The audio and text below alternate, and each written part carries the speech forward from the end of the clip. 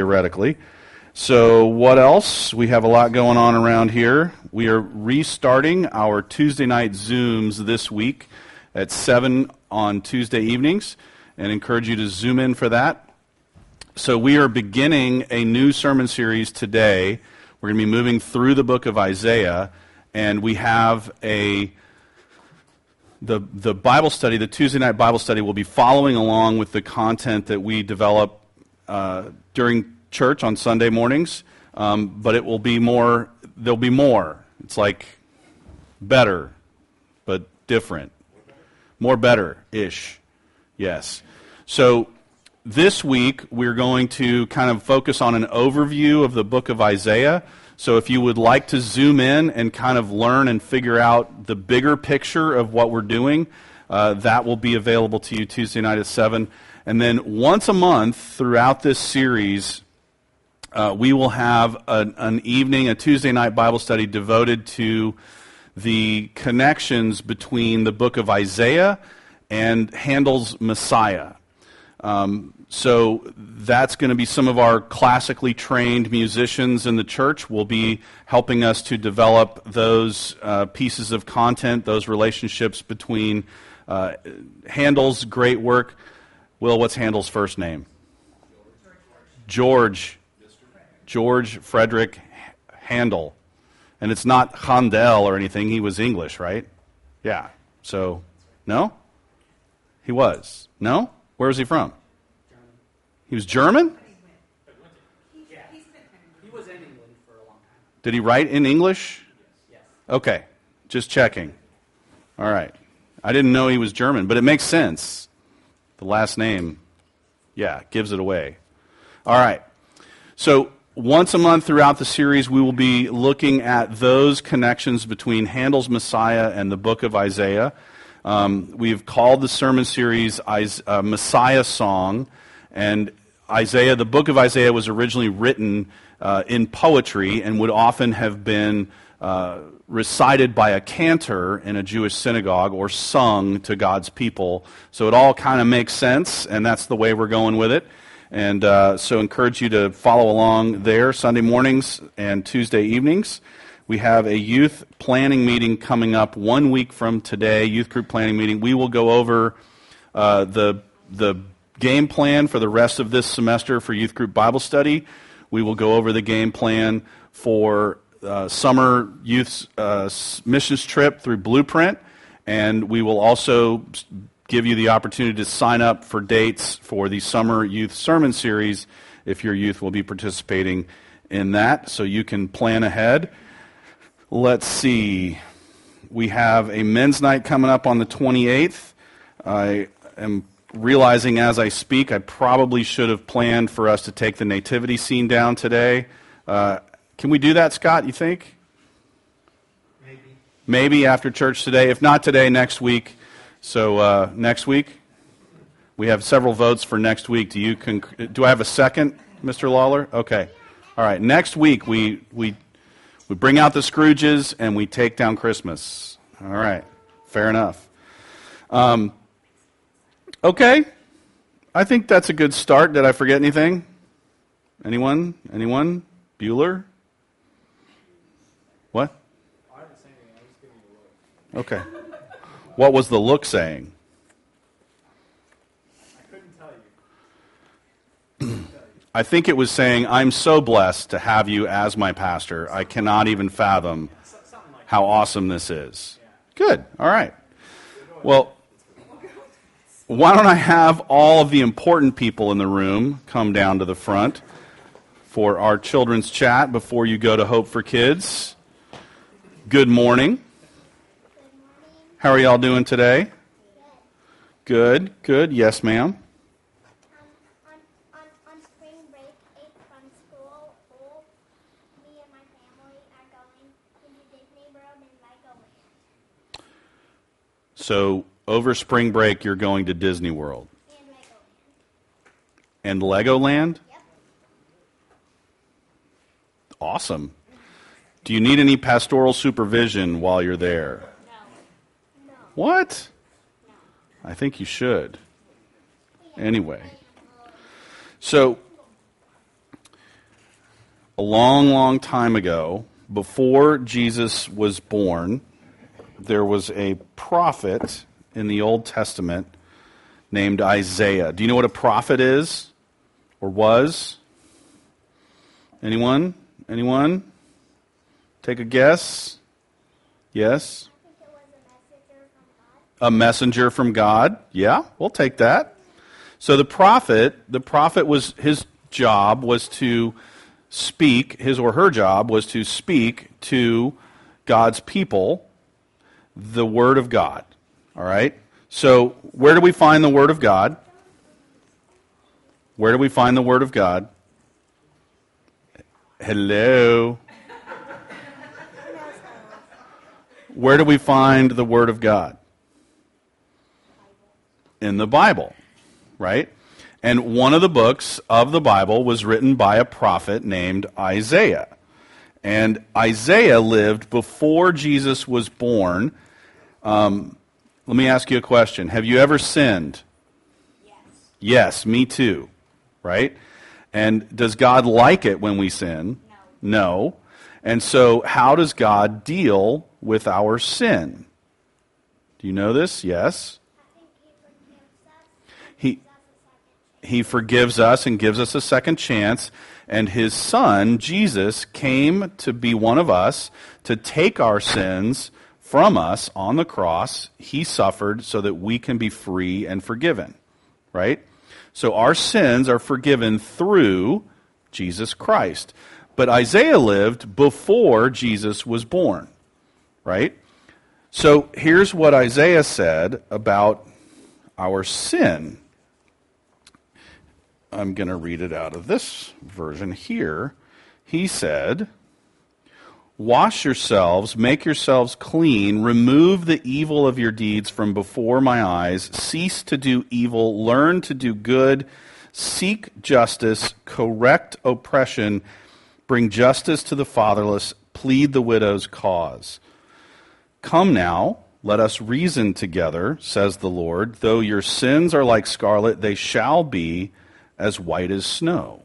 So Isaiah knew before Jesus was ever born that God would send someone called the Messiah to take our sins away, to forgive us, to give us God's forgiveness and his grace and his love, and to bring us into God's family forever. And did you know that's why we sing? We sing because we have a God who is the God of glory, the God of grace, the God of forgiveness, the God that we praise and give thanks to for the forgiveness and love that he has shown to us. So that's why we're doing the series this right now called Messiah Song, because we sing because God sent his Son to be our Messiah, our Savior, the one who would bring forgiveness for our sins. Can I pray for you guys before you go to Hope for Kids? All right. Dear God, I pray your blessing over these precious children. I pray that you would fill them with your Holy Spirit and that you would minister your word to their hearts as they study more of the book of Isaiah this morning in Hope for Kids. Fill them with your Holy Spirit. Lead them into a deeper understanding of your love for them through Jesus Christ, the Messiah to whom we sing. We pray your blessing over them and their teachers and this time we have in your word. In Jesus' name, amen. Y'all have a great time in Hope for Kids.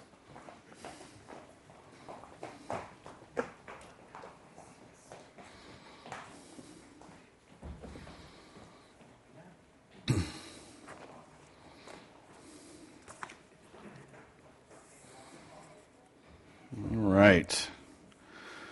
Will you join me in prayer as we prepare our hearts for God's word this morning? God, our loving Father, we come before you as we open your word. We pray that you would open our hearts, that you would speak to us and grow us more and more into the men and women of God that you created us to be.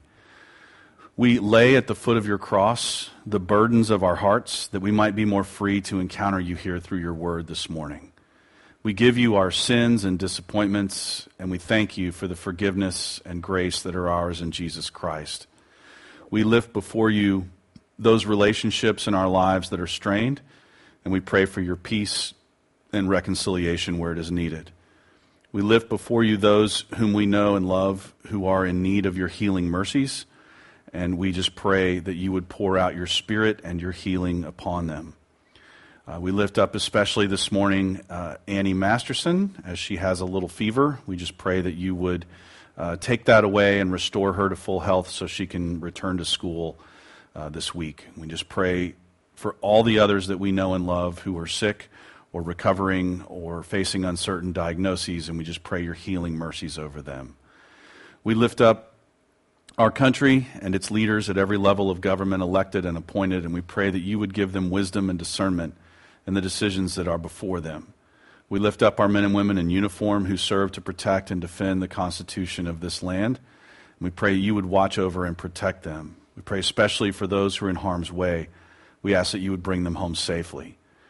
We lift up those servicemen and women who were separated from their families due to their deployments. And we just pray that you would be at work both far away and on the home front to strengthen those families. Use us to minister to them. And Lord, we lift up those men and women who've returned home from their service changed. And we just pray that you would use us, your people, to reach out to them, to extend your healing, your grace, and your love to them. And Father, we lift up your church here at Hope and around the world, and we just pray that your word would continue to go forth through your people and that it would not return to you empty.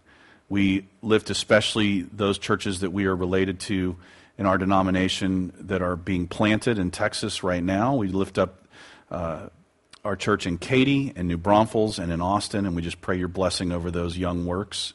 And we lift up all the missionaries we support, and we pray especially for our sister church in Camajuani, Cuba. We just pray that you would continue to bless and grow your work in their midst. We thank you for this time together in your word. Be with us now. In your Son's holy name we pray. Amen. All right. So, we just have a small task before us for the next little while, and that's to go through the little bitty book of Isaiah, the 60-some-odd chapters. This is one of the longer works in the Old Testament, and it is a rich and complicated work, and we're going to take a look throughout the next several weeks at this as not just as a piece of literature, but as God's Word speaking to us. And our hope is to go through the first, 52 chapters of Isaiah up over the next couple of months so that we land on Easter Sunday in Isaiah chapter 53. And that is the chapter that depicts and describes the crucifixion of Christ some 600 some odd years before it happens. And just a beautiful place to land on Easter Sunday and to contemplate his resurrection and the power of his love and his victory over sin and death. And so that's the goal. And then we'll kind of go after Easter and kind of go through the rest of Isaiah, which is very forward-looking. But there are three themes that Isaiah sort of focuses on in his work. The first is the theme of separation, that sin separates us from God. The second theme that you see in Isaiah is the theme of salvation. This idea that our sin is not the end. It's not what ultimately defines who we are and how we live and how we relate to our Creator.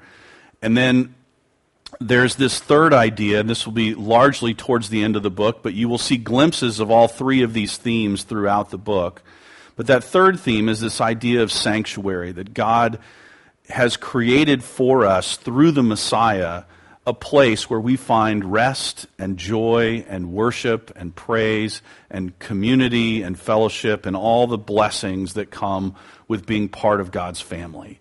And so we're going to look, you will see, I think, each week of the series, so the book of Isaiah has those three main parts, that main focus on our separation from God through sin, then a focus on the salvation that comes through the Messiah, and then a focus on the sanctuary that we are given through the Messiah.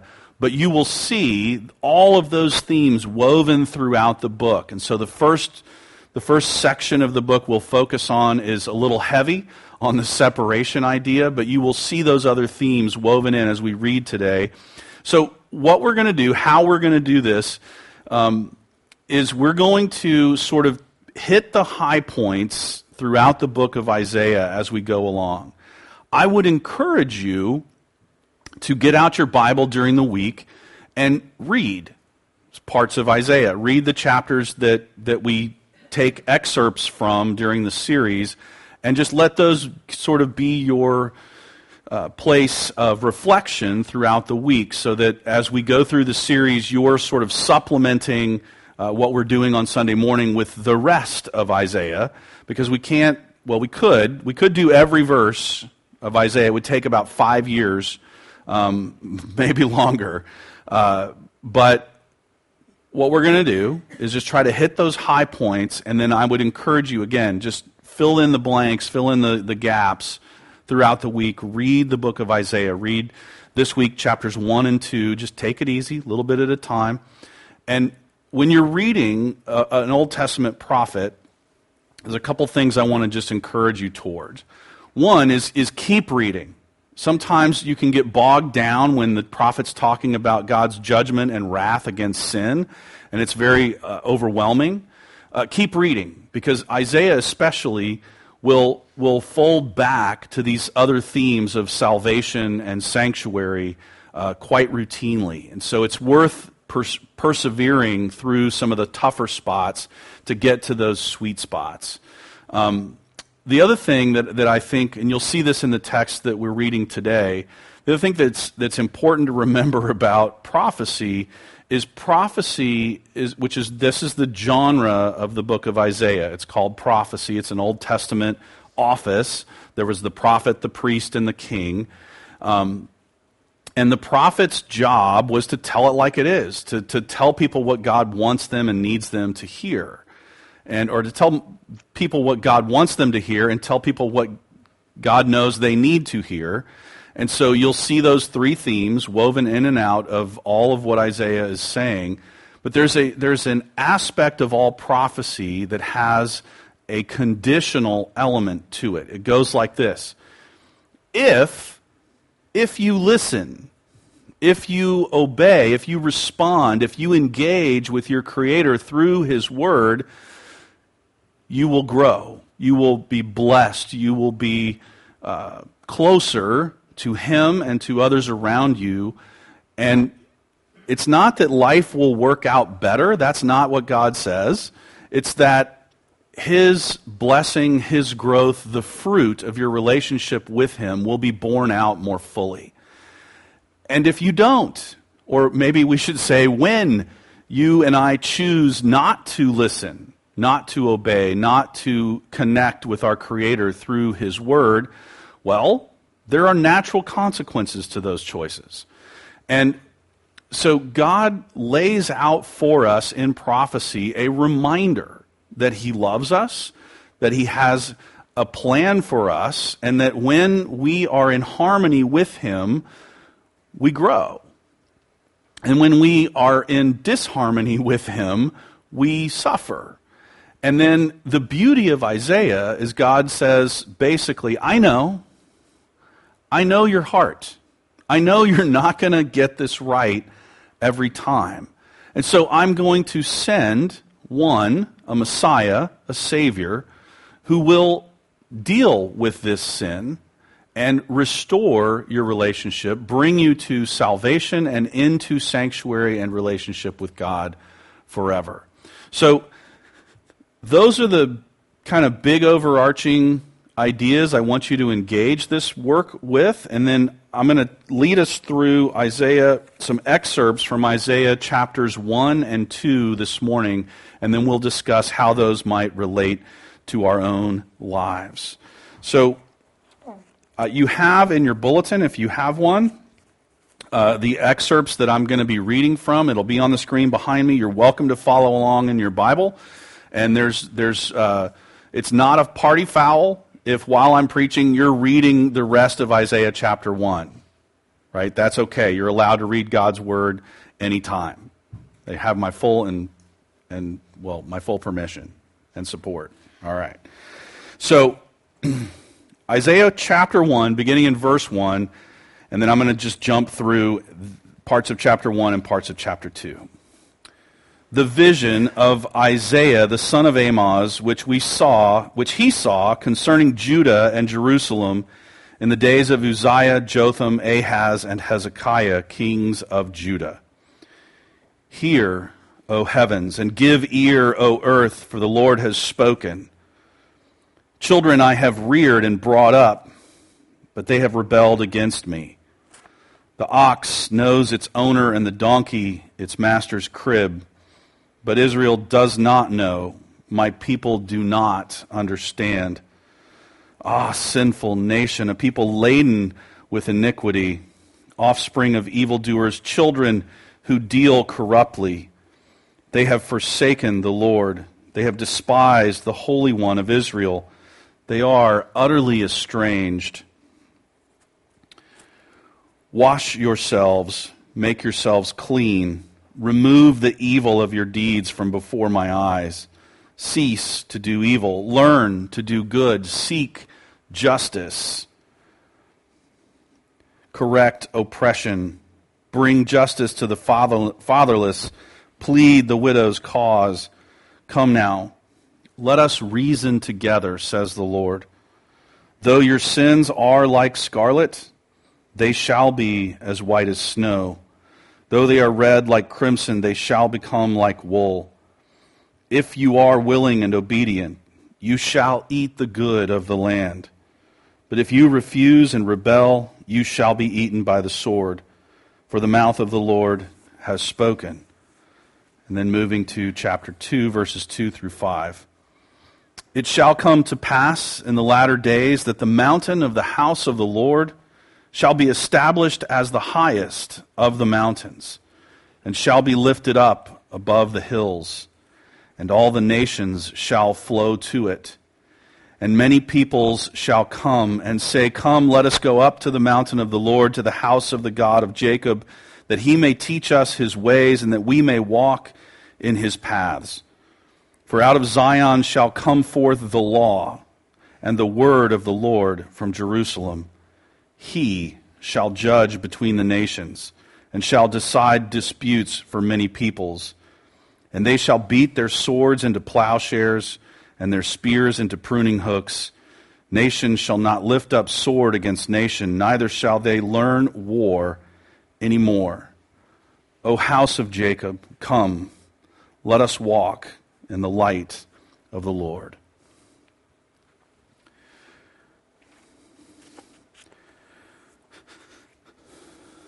So,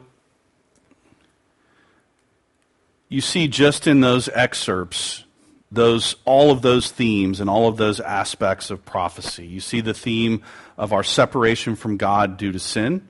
You see the promise of salvation. And you see this idea that we will be at peace with God and sanctuary with him forever. And you also see these conditional aspects. If you listen, you will be blessed. If you don't, there will be consequences. And so let me just begin with a little bit of context. So Isaiah is a prophet in what we would call ancient Israel, in the region called Judah. And after King Solomon was king, his son broke the kingdom. There was a civil war, and there was a division between 10 tribes and then Judah. And Judah is the tribe, the region of Israel where Jerusalem was. And so this little one tribe of Israel that was left, you can see this idea of a remnant throughout this book as well, is where the temple is and the altar are. And the temple was up on a hill. Jerusalem was built on a series of hills, and it was called the mountain of the Lord because the temple was there. It's not that high. It's not really, you wouldn't call it a mountain. Certainly not if you lived in like Colorado or New Mexico, you would not call this a mountain. It's a hill. But to the people who lived there, it was called a mountain because of its prominence, its importance, and the centrality of God's people. And so you hear this discussion in Isaiah of the mountain of the Lord being the highest. It will be lifted up. It will be the highest of the mountains. That's not a geographic description. It's a spiritual description. Because of what will happen there, we will be forgiven. And it will take this place of prominence in our lives spiritually. So Isaiah is speaking in a time when the little divided kingdom of Judah, where the temple and the altar reside, is both separated from the rest of Israel, and the rest of Israel has fallen to a foreign invading force. And what will come next is fairly inevitable. That once the other tribes of Israel have fallen to the kingdom of Assyria, in their case, another power will eventually come and swipe the little postage stamp of Judah off the face of the planet. That force would eventually be the king of Babylon, who then he gets taken over by the king of Persia, the Medes and the Persians, and you actually see this described by Isaiah, like he sees it all coming.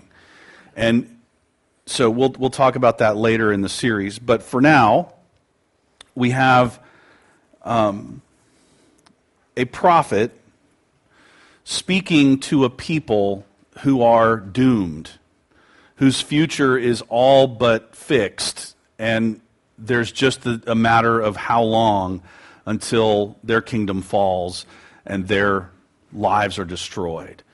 And so Isaiah is trying to bring into this context two things. He's trying to bring hope, and he's trying to bring what we would call repentance. He wants people who were far from God to turn around and embrace their Creator again. And so we are to ask ourselves, as Isaiah basically says to God's people, listen to the voice of your Creator. We are to ask ourselves, what is it that God wants us to hear? And so think about this for a moment. How many parallels are there between the current context in which we live and the context in which Isaiah's listeners lived? Well, on the premise that human nature has not changed in the past several thousand years, I would argue there are many, many parallels. That Isaiah is speaking to a people who are far from God, who have other priorities, other religious interests, if you will. And, well, look around us. We are riddled with competitors for God's attention in our lives, or our attention for God. And we don't listen. We stray. We mess up. We stumble. We fall. It's the same story. And so if we are to listen to this work in the way that I think God wants us to listen to it, we should begin by hearing the discord in the notes that come through these verses.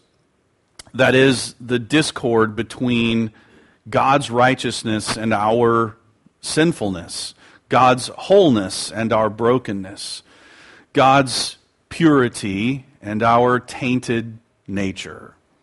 That somewhere in that is a problem that we cannot fix. I don't know about you, but I cannot atone for my own sins. It's a problem that man has had since, well, Adam and Eve left the garden. And we are dependent on another, on the hope that another will provide for the atonement of our sin. And so this is the tone that Isaiah takes, but before he goes there, and I'm sure there are terms for this musically, Will, like in a horror movie, those terrible notes they play to build tension, what do you call that? Dissonance. Okay. All right. So there's this disharmony, this discord in the notes built into what's being played that makes you feel uneasy, right? Well, that's exactly what Isaiah is doing. He's playing the horror movie, like, listen, people, listen. There's a problem, and the problem is very simple. We are not right. We're not good. We're not holy. We're not pure. We're broken. And if you keep listening past that point, you will hear the promise of the Messiah. So let's begin by listening, by hearing the discord that's in our own hearts. Isaiah wants us to feel the fullness of the problem, to understand that the sinful world is not out there, it's right here. What's messed up in this universe is right inside of me. Well, you could point here or anywhere else, doesn't matter. I am the problem. No amens, right? And when we can see that and hear that and acknowledge that, we are at the starting point that Isaiah wants us to take in our relationship with God. To acknowledge that we are corrupt and we are cut off from God. Verse 4, the last line, they are utterly estranged. This idea that our sin separates us from a holy God. That we have put ourselves in a position of separation and discord. We are to feel the fullness of this problem, and we are to heed the call of the prophet. That there is a need to move away from our rebellion and to move toward what is just and good. If you've ever had the opportunity to live in a country where corruption is rampant,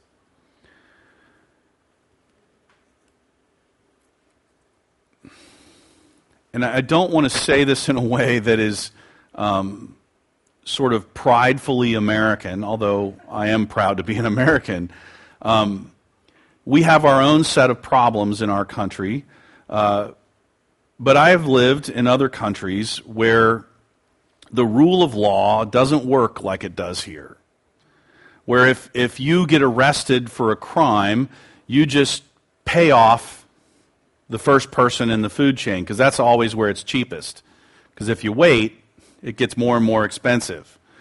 But that corruption, it infects the entire society. And the people who suffer the most as a result of that corruption are the ones who do not have the means to buy themselves out of their problem.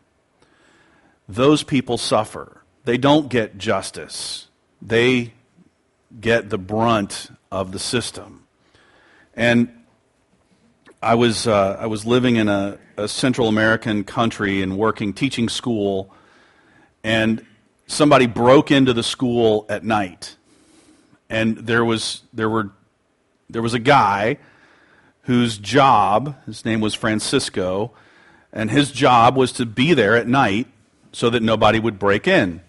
So the police come, and the first person they arrest is the night watchman, because obviously he was in on it, which he wasn't. I knew the guy.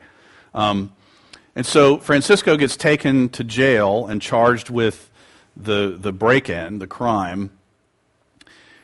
He's not given a lawyer. He's not even given food. If he wants to eat in prison, someone has to take him food. I did that a couple of times. And there's something extremely sobering about walking into a a high security facility in another country where the rule of law just doesn't play out like it does here. And it helps you realize how blessed we are. But all this to say, and Francisco eventually was released and it all worked out. But it's always the poorest, the lowest guy on the totem pole who suffers the most, is my point. And God understands this. And so you will see in the book of Isaiah and all the other prophecies in the Old Testament this concern that God has for justice, for the opposite of corruption, for his people being the ones who speak up for the people who don't have a voice, for his people being the ones who take action to ensure that those who cannot defend themselves are looked out for, that we are the people that God expects to stand up for what is right and what is good. And this call that is upon us is a particularly difficult one to parse out. Because most of the time, in whatever system we're in, whatever seems normal to us will go unnoticed. So the question is, where is the injustice in our society? Where is the injustice around me? What does God want me to do to stand up against it, to speak out against it, to take action that is contrary to corruption or sin? I'll just say this as a brief aside. One of the most important things we do as a church every summer, our youth go downtown and serve in communities where people are living at or below 1.5 times the poverty level.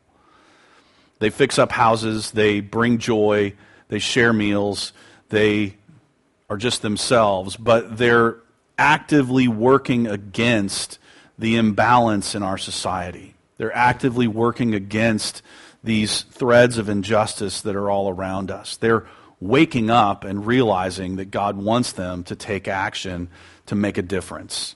And so our first step, if we're listening, is to hear the discord, to let those strange notes affect the way that we feel. We're to hear the discord, but we are also at the same time called to be those who create harmony. That is, we are to take action that moves us and those around us toward those whole notes, those types of music that are soothing and peace-giving. We are to move towards those whole notes by following the path of the Messiah. Chapter 2, verse 2. It shall come to pass in the latter days that the mountain of the house of the Lord shall be established as the highest of the mountains, and shall be lifted up above the hills, and all the nations shall flow to it. I want you to think about how ridiculous this claim is at the time Isaiah makes it.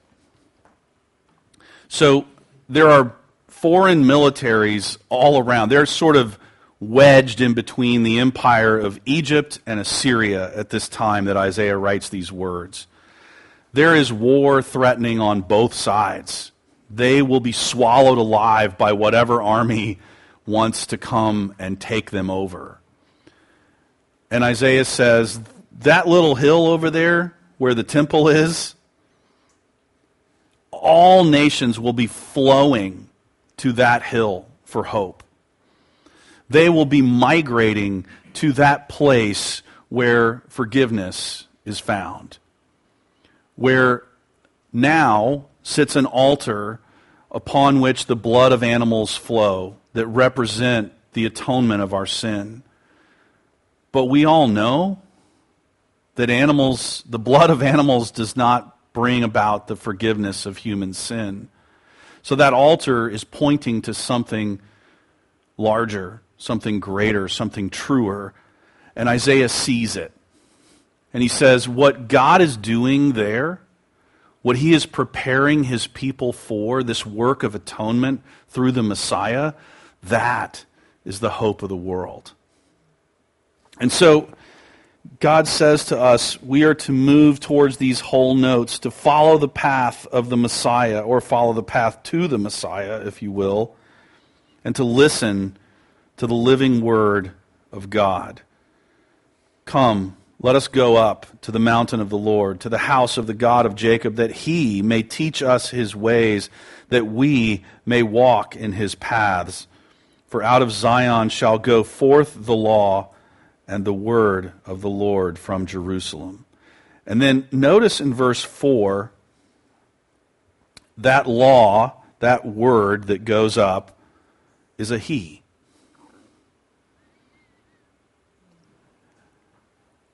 Isaiah is pointing us to the hope of the Messiah, the incarnate Son of God, who will come to fulfill all of God's promises of redemption for his people. We are to follow his path and listen to him, the living word of God, to move toward the whole notes and to follow the conductor. Now, I got kicked out of band in 7th grade. Here's why. I was a percussionist. That meant I pounded on things, right? Yes, it's very cathartic, is that the word? Or therapeutic, thank you. But I had a problem.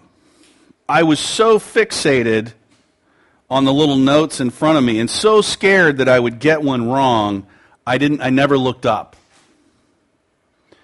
And there's nothing worse for a band or an orchestra than the percussion section being on a different beat from the conductor.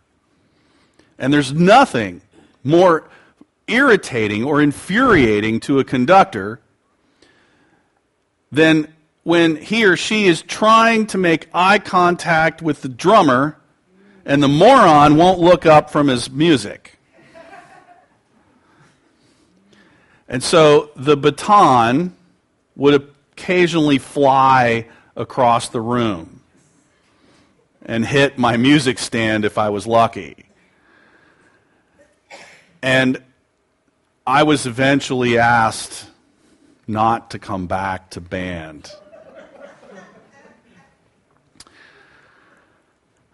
So I joined the choir the next year, and when we got to the competition at the end of the semester, the choir director came over, put her hand on my shoulder, and said, "Will you please just move your lips during the competition? Don't let any sound come out of your body." Yes, she did, and she was right. I was throwing literally, it was bad.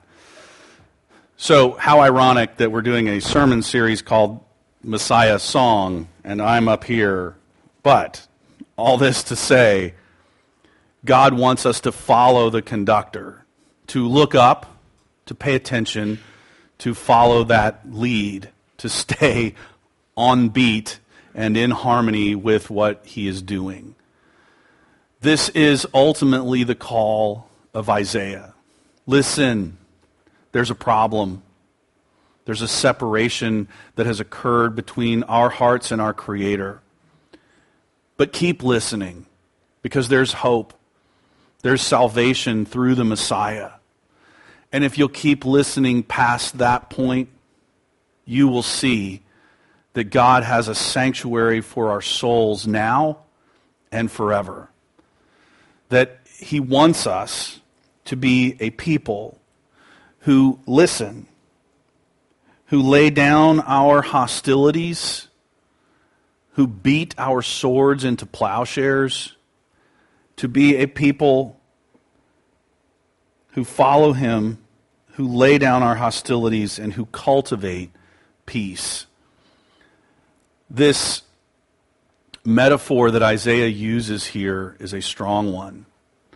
That these weapons of warfare are converted into objects of cultivation and growth. That which was used for death and destruction is repurposed by God to be used for cultivating good in the world. That he would take our fallen, sinful hearts and bring them through that same conversion, so that I'm no longer at war with the people around me. I find ways to cultivate what is good, what is right, what is holy, what is true in the hearts of those around me. Will you pray with me? God our Father, we acknowledge the separation that exists between our sinful hearts and your holy self. And we thank you that you have provided a Messiah to bring about our salvation from sin and death. And that you have called us into your sanctuary, a place where the weapons that we formerly wielded are turned into implements that bring about growth and good and wholeness in this world.